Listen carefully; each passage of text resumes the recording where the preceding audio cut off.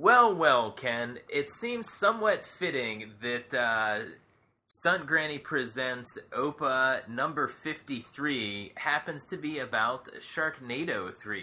That's right. We are repeating what we did last year. Was that last year? Yeah, well, I think it was actually a little bit less than a calendar year in between these movies. Yeah, wow. So they really take their time to craft and hone these before they release them to the public. Oh, yes, these are... well, actually, I was thinking that all of the parts that involved the introduction actually involved much better graphics and whatnot than in the past, but they are keeping the low-budget quality of the actual film in place. Like, I really loved the animation for the introduction with the, just all the cast and whatnot. I don't know. I'm going to disagree with you here and just say that you are? Yeah, the special effects are pretty much par for the series, I would say. I mean, we've seen a few different things, like... I enjoyed the Sharknado James Bond, just to start things off. Yeah, we didn't. That was up at the top there. I wonder if they had to get permission from, like, the James Bond estate or whoever James Bond estate. Wait, that's another Ian, right? Ian Fleming. Ian Fleming, yes. Just a tie. Well, there's a tie-in. I wonder if that was on anyone's minds. Anyway... Probably just mine, but yeah, I would say so. Yeah, this one did not really waste a lot of time to kind of get the action going.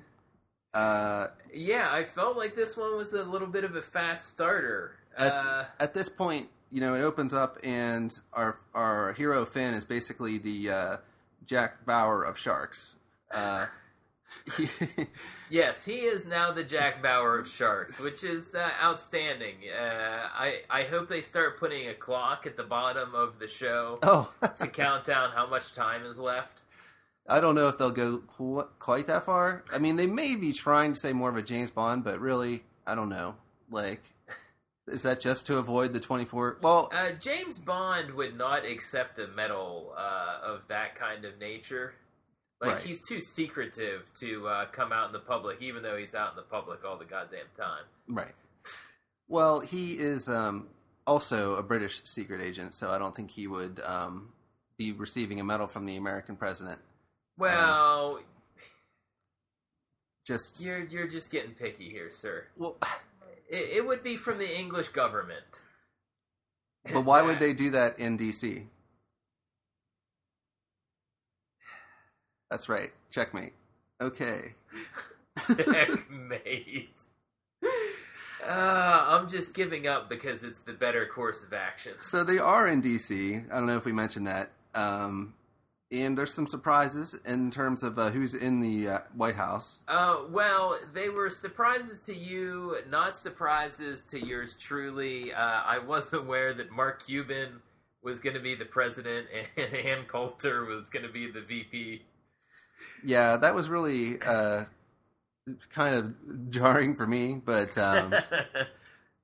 yeah, Mark Cuban looked like he was really having a lot of fun with his role here. Yes, his smile when he accurately tossed a grenade into a shark's mouth was another highlight for me. It was pretty funny and pretty douchey and exactly what it should have been for this kind of a movie. Wow, that could be like the box quote for the DVD. Do you think that Sharknado... I think they should approach you and just get your permission first, but...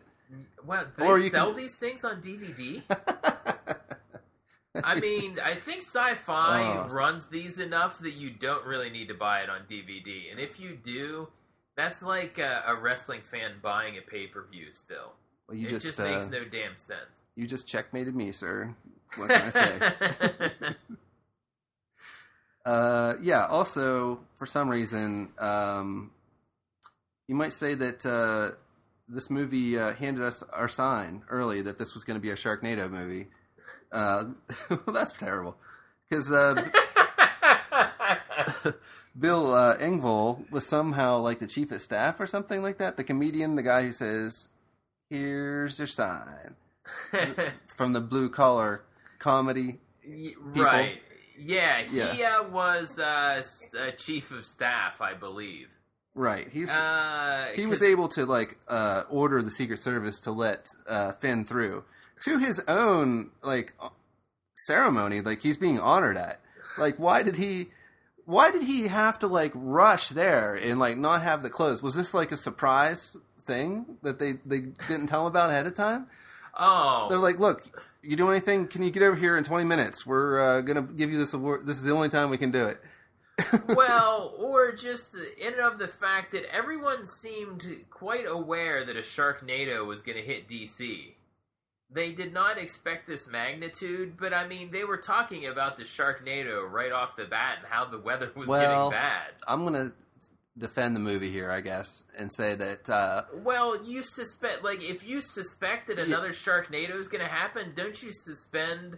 the ceremony, because like you said, you have the Jack Bauer of sharks. Right, but Mark Cuban did give a soliloquy there about how every time there's a nor'easter, he thinks, is this the one? Is this going to be the big one that wipes us all out? So, like, there's been storms, but, I mean, they Kevin, I feel like you think that the Sharknado tracking technology is much higher than it is. Because there's still a lot we don't know about Sharknadoes. Why was he was handed a report from the National Weather Service during the ceremony because he thought another one was coming. Right. So, I mean, there is ample evidence that they at least had some idea. It's been 3 years now. They better up their work on these Sharknadoes. I mean, they had 2 of them. They've got to up their game. Well, I mean, it's probably hard with all the interference inside a major storm such as this to be able to like pick out individual sharks. I would think, but I don't know. Maybe they should. Well, they just need to figure out how the weather pattern works, not how many sharks are in there. I'm not asking them to be that precise. Well, I mean, but what's the difference? Like a radar could see a storm, but you don't know if there's going to be sharks in there. I mean, you know, it's possible that there might be sharks in there. Like, this is Mark Cuban's dilemma and what you know, keeps him awake at night, I would say, in this movie. It's like every storm could be... Is it a Sharknado? I mean, how much does he call out the National Guard, you know, and get them ready? Or, you know... Well, why would he go with the National Guard? I don't know. I guess technically the governor would have to request the National Guard as well, so... Right, yeah. I think he'd just go straight to the Army. All right. You win this one, Kevin. Yes, I do, especially with that exclamation mark. Anyone keeping track is 2-1, Kevin, so far. Well, this is we have a lot of time, but I'll tell you what, for a 2 hour and 5 minute movie, they chewed up the first 24 minutes here within the first segment. So this has been the classic definition so far of limited interruption. Okay, just a couple more quick hits then before we probably want to get going and check out the rest of this fine offering here. But why were there swords on the wall in the White House basement? Anyone have any thoughts on that one?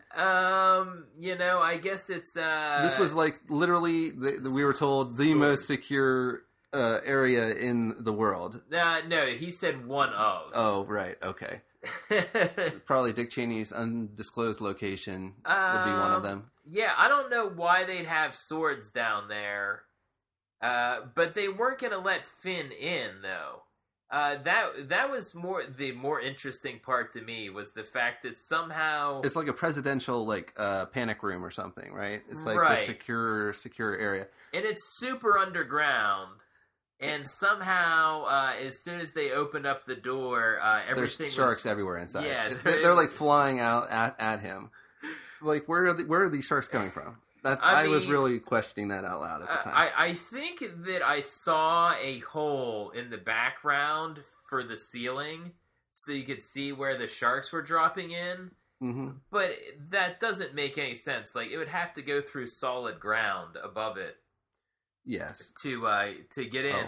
And the White House was not quite devastated enough at that point to have said hole in it already. I would say so. I mean, though this was a fierce storm that apparently was bent on destroying the White House, which I'll get to in a minute. But I just wanted to say that there was a bit of a Bad Boys middle-aged white dude edition, I think, going on there with Mark Cuban and Ian Ziering.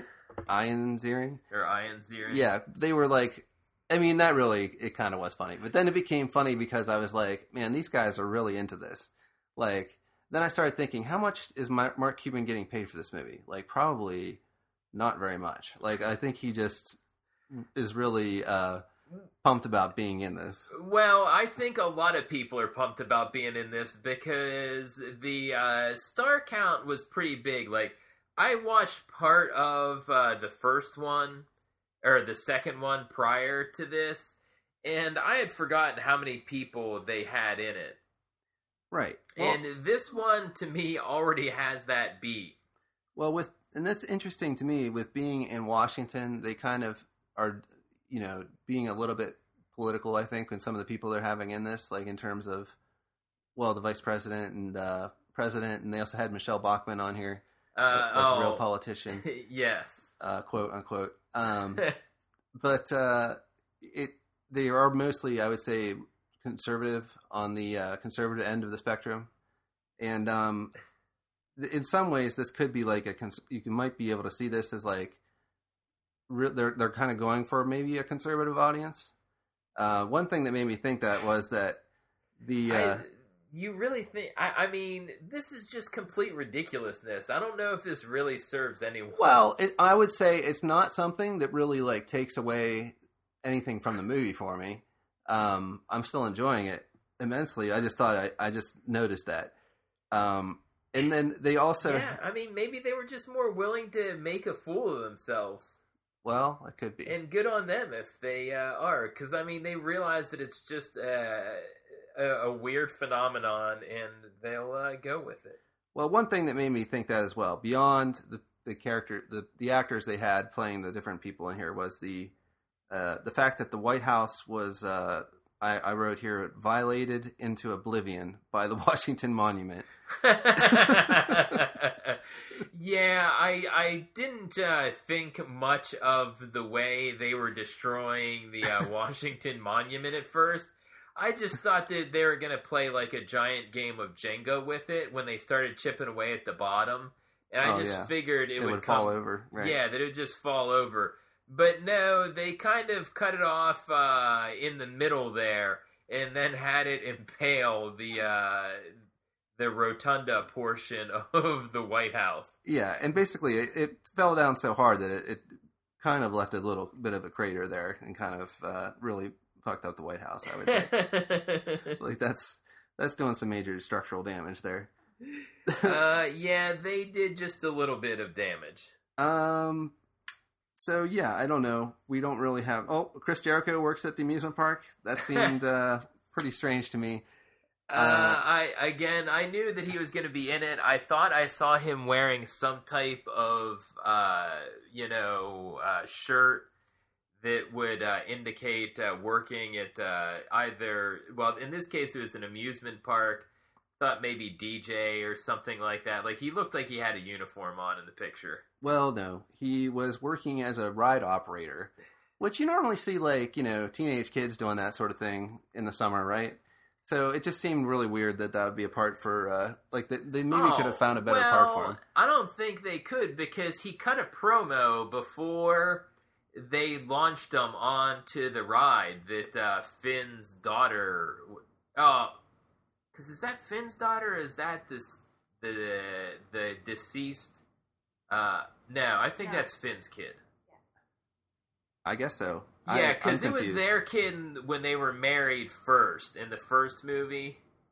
But she really wasn't in the second movie at all. And now there are a couple people making a reappearance in this movie, actually. And really, this was the big end part for me. Yeah. I just wanted to point out as well, before we get to that, was the the Sharknado had morphed into a Fognado, or what did they call it? Yeah, they called it a Fognado. But you know what I just realized is that's kind of like burying the lead a little bit, because the other part of that equation that really makes them something is the sharks, right? Fog in a tornado, I mean, that does sound pretty bad, but you throw the sharks in there and it gets a little worse, right? That's kind of the defining characteristic of the weather phenomenon, I would say. Like, that's really the most important thing you want to be concerned with. Yeah, you should be concerned with nothing other than the sharks. Although the fog part, it's dangerous. He was driving. It looked like he could have ran into people. It makes it very hard to see the sharks. Yeah, for sure. I mean, even when they saw because they did claim that this was the largest Sharknado yet. Yes. Which did also seem to be another foreshadowing moment. Since the first movie. So, right. Any Sharknadoes, in prehistory we don't know about. But, yeah, because they were interesting it was really weird the way they qualified it. They were like... That's actually what happened to Noah. It wasn't a great flood. It was a great Sharknado. The Bible got it completely wrong. Well, they were like, no one is going to believe this. All right, let's change it to a flood. That sounds good. Man, we got to make this, so people aren't going to just, throw it away out of thinking it's ridiculous. Yeah, I mean, we can't have people nicking our ideas either. Yeah, so... We got to keep some of these things to ourselves. I also wanted to mention that when Finn was driving through the Fognado, but just the fog part, because I think that's kind of surrounds the Sharknado now. It's got that fog around it, so that you can't exactly see where it is. Right. Which does make sense. I mean, that makes it a little more scary. Whether the fog would actually stay there in the presence of a tornado is probably another matter, but... he did reach... Oh, the shark was coming through his window in his car at some point, which, yeah. And then he basically said, hold on, and let me reach back and grab my gold-plated, travel-sized shark chainsaw, which he had received earlier in the day from the president as his... I forget what the award was called. That was pretty ridiculous. Yeah, I honestly do not remember. And then... After that, someone comes out of the fog to save Finn. Right. And then Casey Jones-looking individual, if you get that reference. Yes, Ken. Nobody that listens to this show is familiar with Teenage Mutant Ninja Turtles. I thought not. You are not allowed to mention them, just to be clear. Okay. That's cool. I think we're good. So it turns out it is someone who we didn't see in the last movie. It's Nova, the waitress who kind of had a thing for Finn last time, in the first movie, I should say. Yes, she did, but then she got a thing for his son at the end of the movie. Right, and then what happened? Did she just disappear? Well, again, the daughter and the son were really not in the second movie at all. Yeah, I guess you're right. Because they did not come to New York City. Yeah, you're right. I don't know. Well, yeah, so we're seeing some characters who are making a comeback. So I thought it was pretty cool. I like the ninja-like Nova there slicing up sharks with her katana. Well, and she starts off with the flip kick off the hood of their Winnebago, let's say. I mean, they were advertising everything else, so I'm sure it was a Winnebago. Oh. Yeah. If it isn't a proper type of coach car, I will be disappointed. Yeah, so so far it is living up to everything I would hope for, and can't wait to get into the rest of it here. There's not really much. Okay, Ken. We watched a much smaller segment this time around. Yeah, apparently we went a little long last time. We did go, considering that it was 24 minutes and we went 19, we went a little long. Okay. But there was a lot of setup, so I think this is a little bit easier to buzz through. I thought it was interesting that we were welcomed back from commercials with more commercials. They were pimping some kind of cars. But then also they had some like in-story kind of advertising with this like salute to Lou Ferrigno, who his character had died in the first part of the movie, the Presidential Guard. Right. Like he was some kind of fallen hero.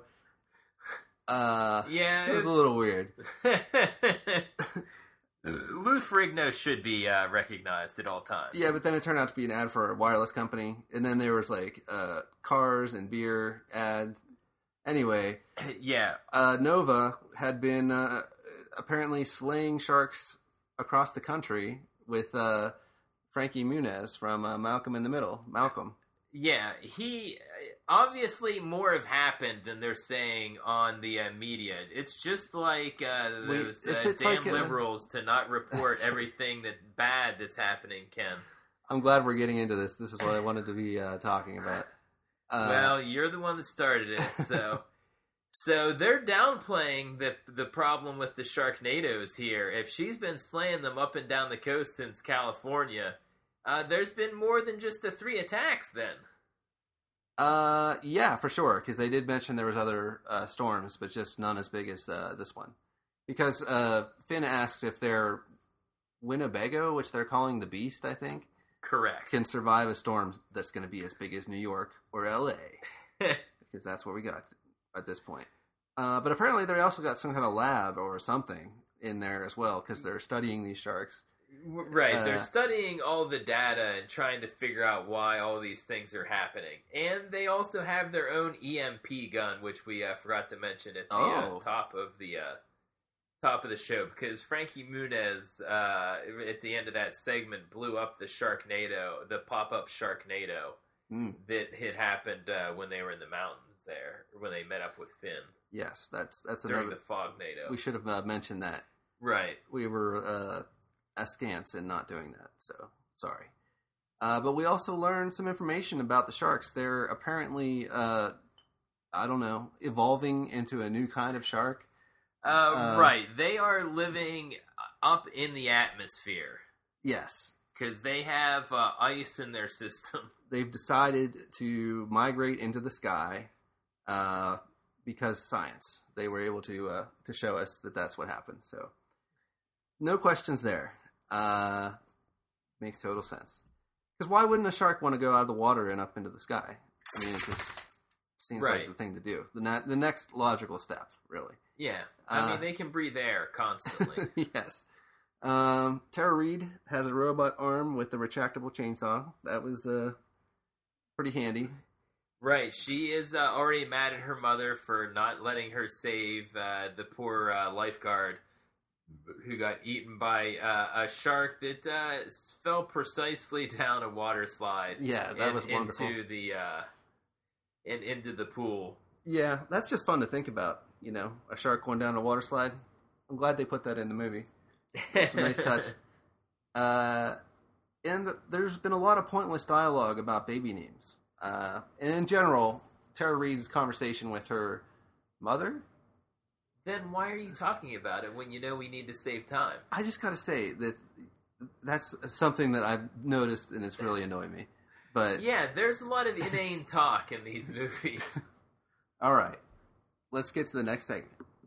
So we watched the next segment here, Ken, and wow, I would say the highlight was the dismantling of Frankie Muniz.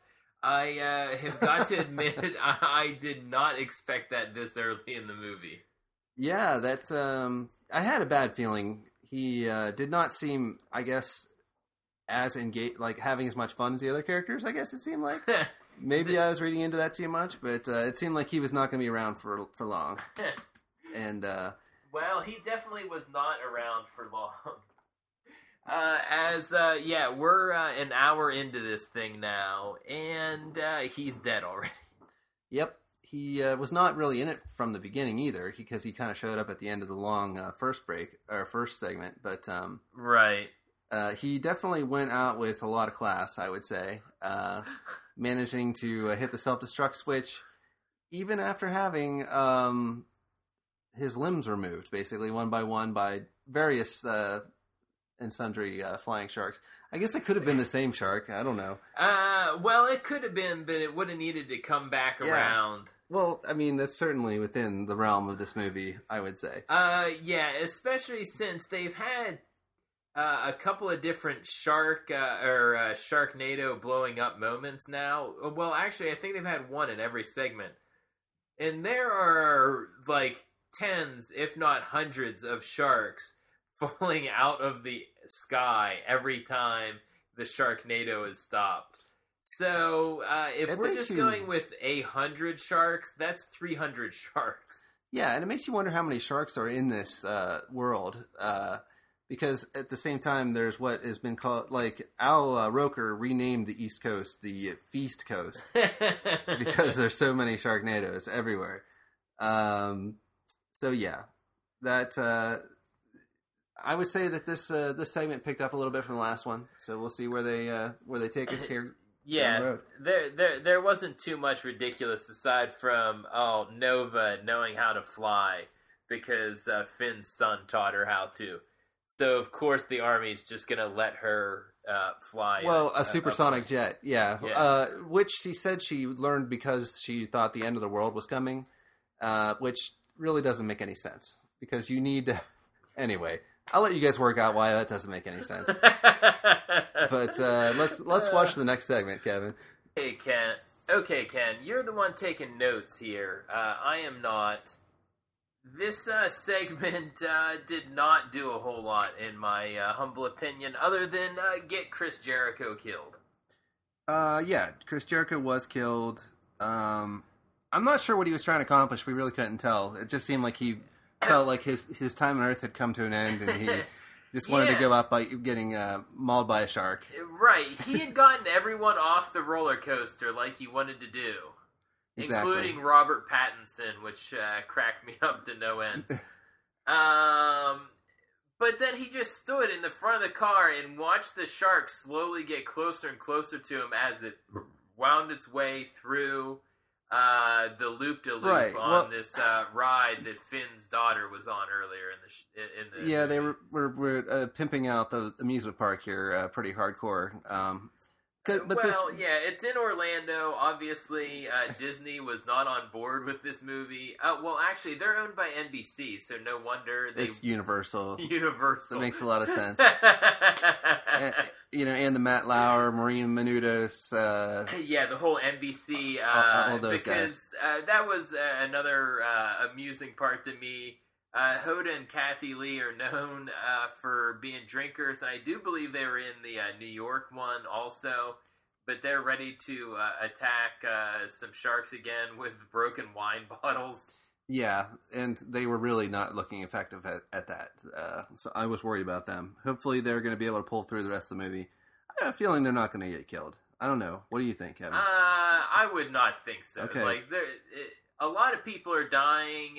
It seems like the news people seem to have blanket coverage because Al Roker and Matt Lauer have now been in 2 movies without being eaten. And Matt Lauer even killed a shark last time. Exactly. I don't think it wasn't with the trident, but he killed a shark. I don't think they're going to put any NBC employees out like that. Well, they killed Maria Menounos pretty quickly. Oh, that's true. That's true. She got eaten from the legs up.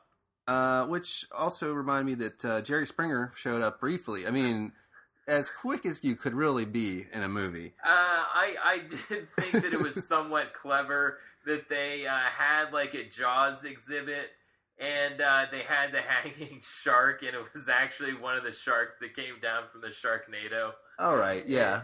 And it bites off Jerry Springer. Because he was demanding, of course, during the middle of a Sharknado to have someone take his picture. He was yelling, "Take my picture! Take my picture!" Meanwhile, sharks are flying down the sky. I guess he was just really. He probably spent like the last weeks, like just imagining in his mind, standing in front of the shark at the Jaws exhibit and having his picture taken. He was probably driving there that morning. Just that was the only thought in his head, and he was so focused on this, this moment of him standing there and getting this picture, that he didn't even realize that there was actually a Sharknado happening all around him at the same time. Well, I will admit that the Orlando Sharknado does seem to be a little bit more of an oncoming thing. Like, earlier in the show, I argued that the Sharknado in DC seemed to be known. This whole occurrence of a bunch of them on the eastern seaboard does seem to be a new phenomenon. So it has caught the people of Orlando unawares. The Feastern Seaboard, I believe. Yes, the Feastern Seaboard. All right. Well, let's get back into the next segment here and see what's up. Okay, Ken. This segment that we just watched brought us one very large part of the plot. Again, a star I knew was going to be in it.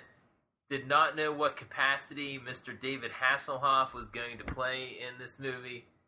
But we do find out that he is Finn's father. Yes. Which is pretty cool. I mean, David Hasselhoff, I think, will always kind of have a place in my heart for the Knight Rider series. If nothing else. Most definitely. So, it's funny that he's in this movie.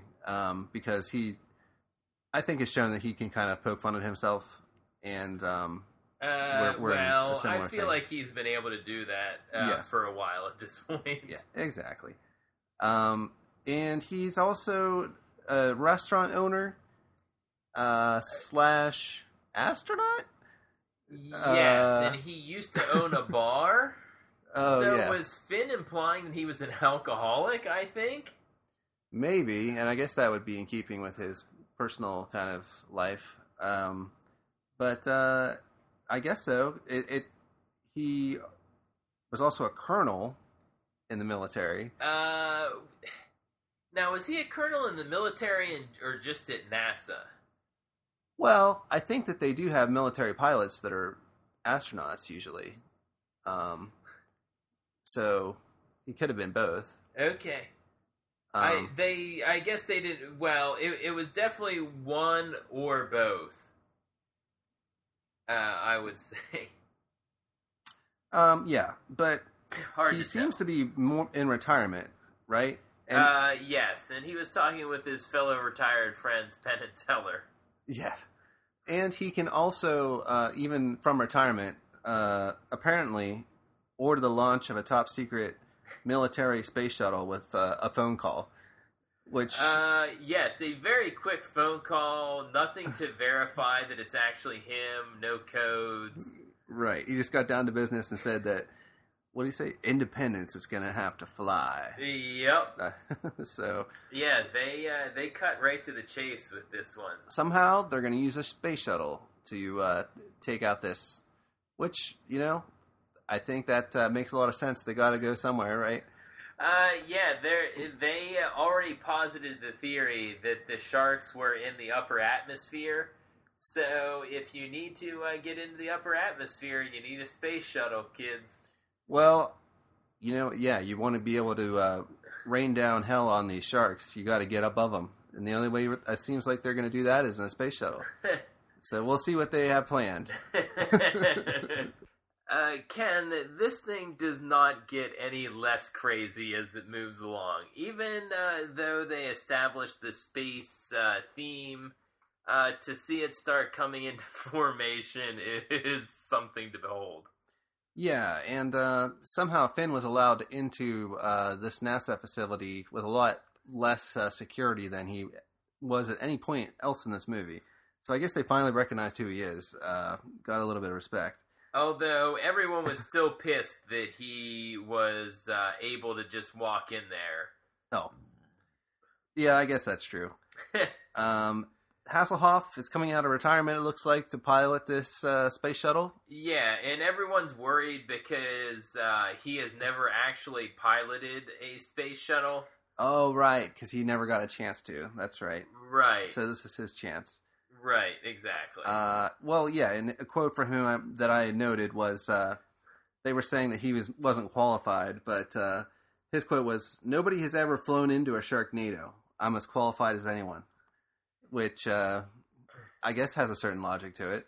It does have a certain logic to it. I'm not sure that it's a good logic. I've never flown into a Sharknado, but I don't think that makes me qualified, you know?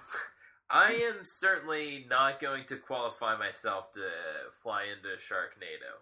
Yes. I have zero flying experience, so I would be pretty safe in saying I would not try to make that up. I'm not sure why Finn's not getting with Nova at this point. I don't really understand why he's... Well, I guess he is having a kid with Tara Reid in this movie. It is kind of weird the way they've set up that relationship. It seemed like they were moving on with the son and her in the first movie, but now she just kind of...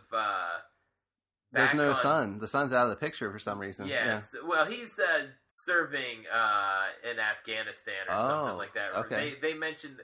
When he was talking to the general at the base in a few of the segments ago, they did write him out of the show.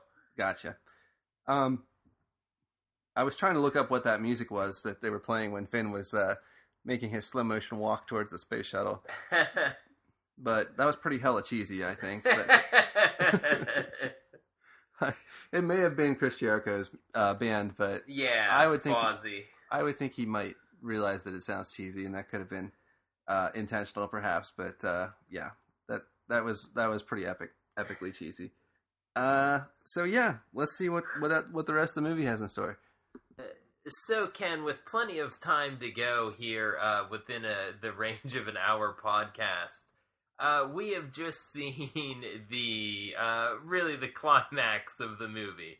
We're here with nary 4 minutes to go or so in this show. If it ran over, we're in trouble.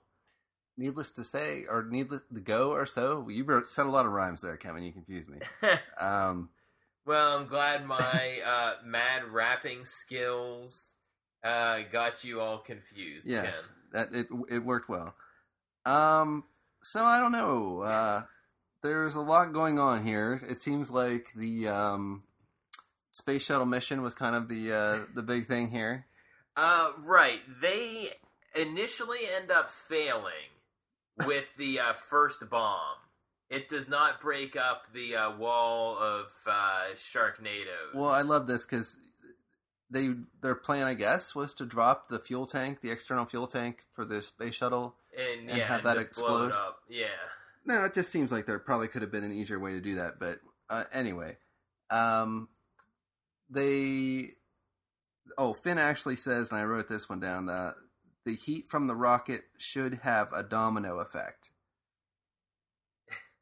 Doesn't sound like he's too sure of himself there. Oh. And I'm surprised that they went through with this plan, basically, costing however millions of dollars. All of the space lingo in general was very, very bad. Yeah.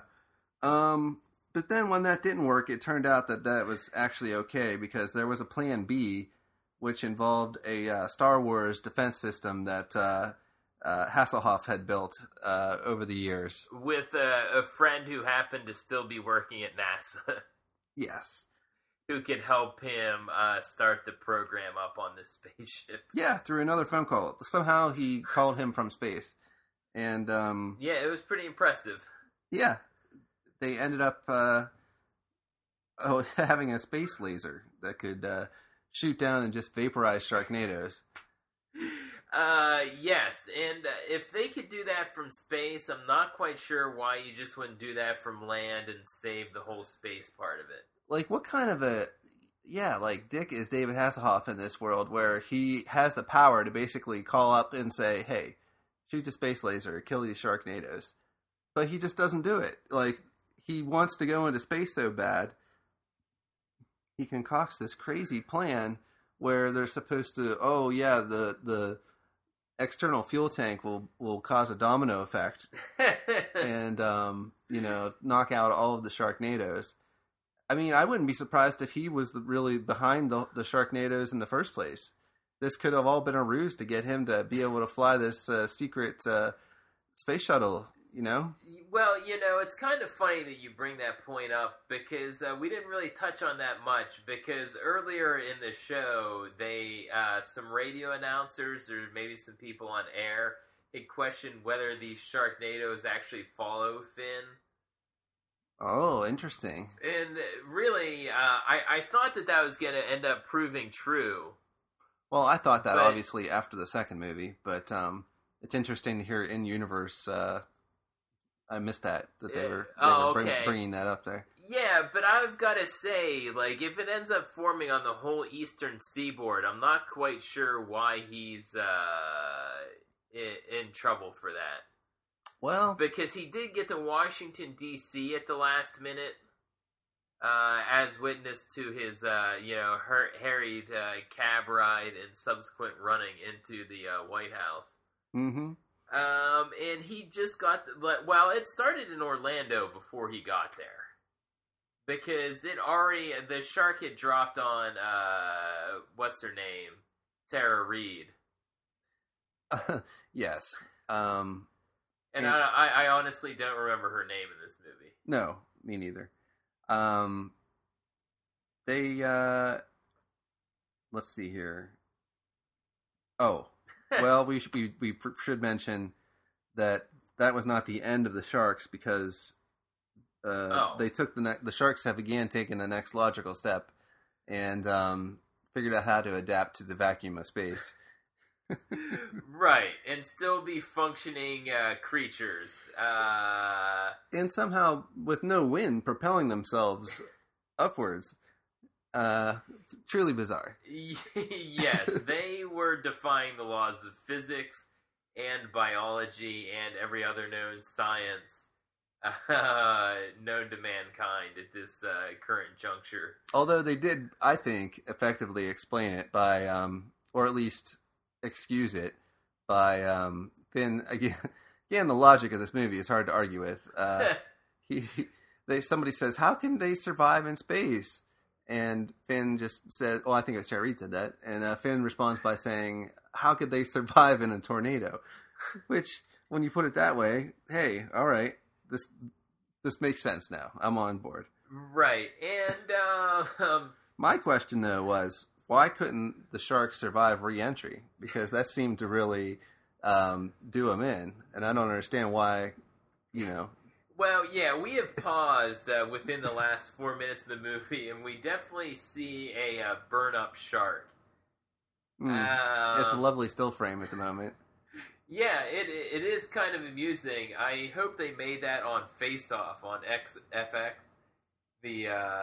The very actually fun show to watch about makeup artistry in the Hollywood industry. Oh, okay, yeah, it's on Sci-Fi.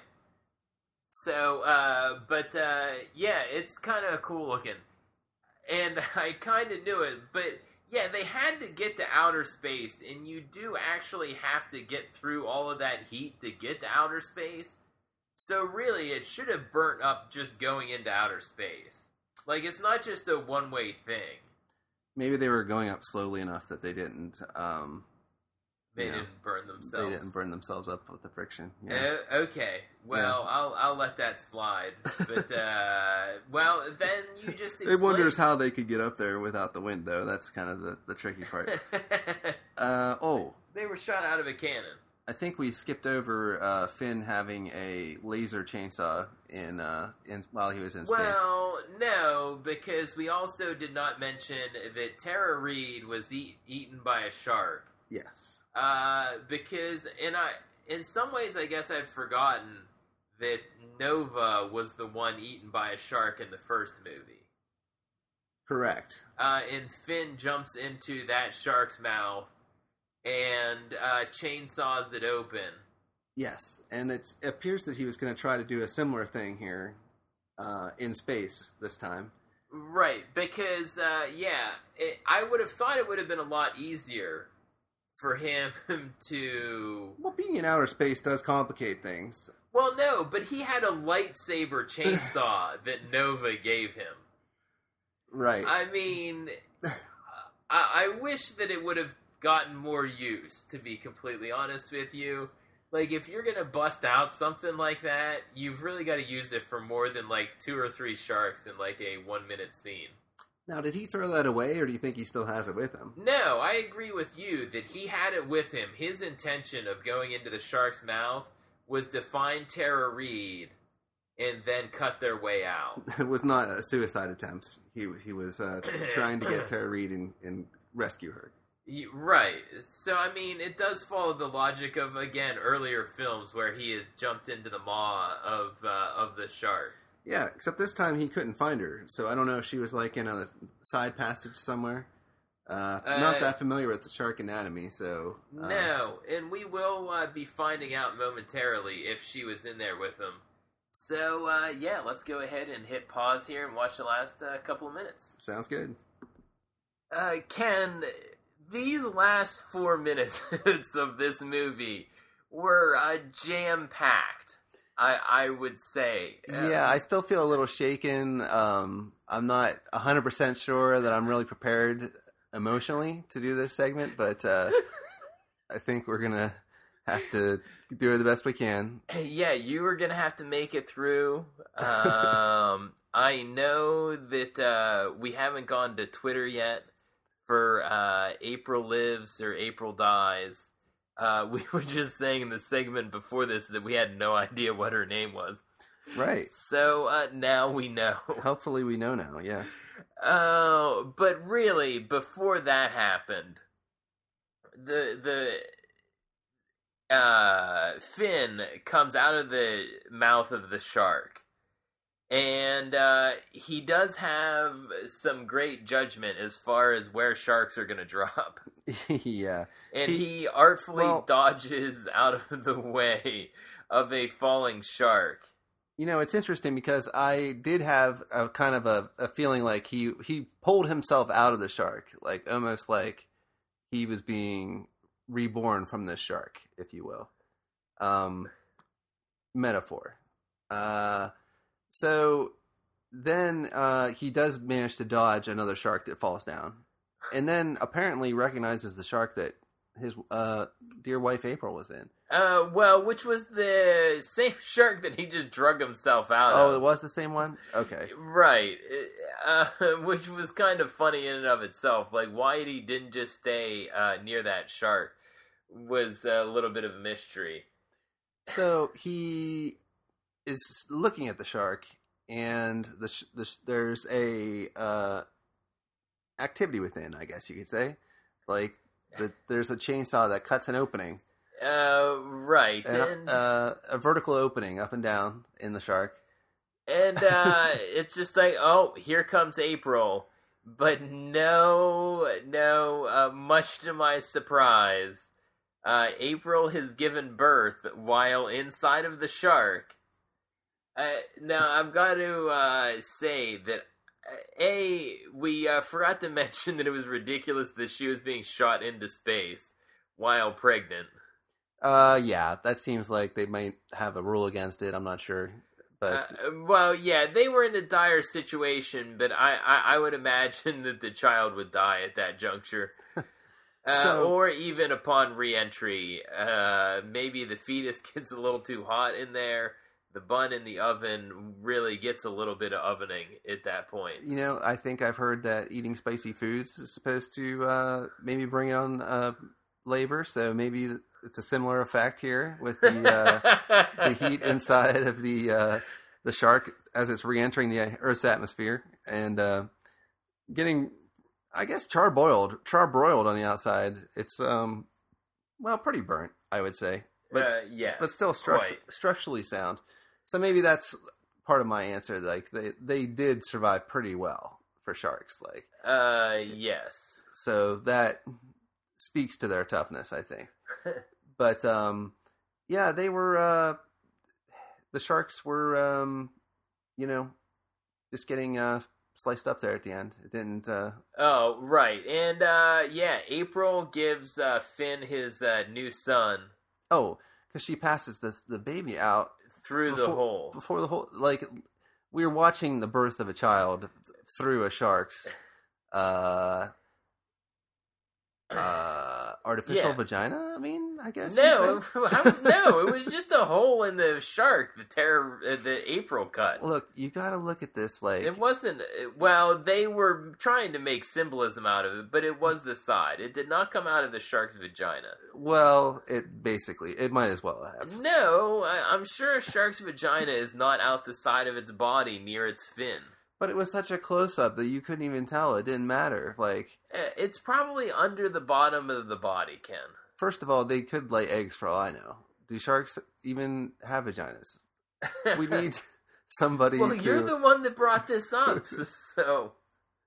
Well, it was basically a lot like that.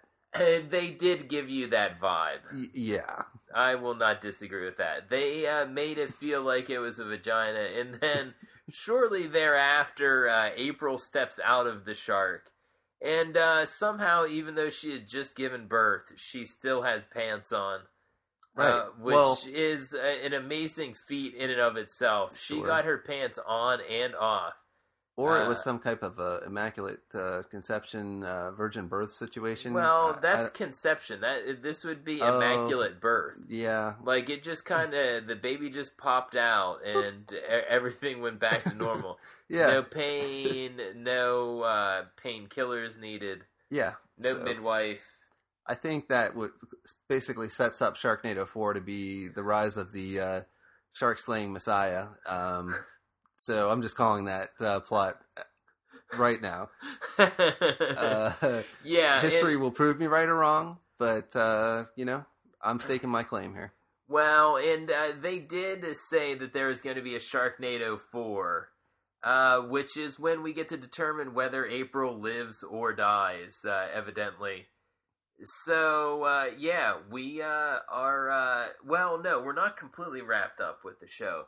Because this was a long podcast in real length time. We went with Fathead's Sunshine Daydream, which was a session IPA. And I don't know about you, Ken, but it had the right amount of fruitiness, just enough bitterness. I really liked this. It was a nice summer beer, to have a couple of them during a 2-hour plus movie. I agree. It did seem to make us a little gassy. I mean, just as a side note. Yes, I did belch a lot during the show. But other than that, I can't complain about... and then really, that's not that big a deal. You're going to get gassy from beer, I think. But in general, yes. It just seems a little more gaseous than normal. Yeah. But I do believe they're one of the breweries up towards the Cleveland area of the world. So I'm still going to give it the thumbs up. Right. Middleburg Heights, Ohio. So, yeah, I mean, that's it for Sharknado 3. It's been a fun one. At DeFrango11, at Gozer33, at Stunt Granny. Everyone have a shark dream tonight. Yeah, have a shark dream. Have a great week, too.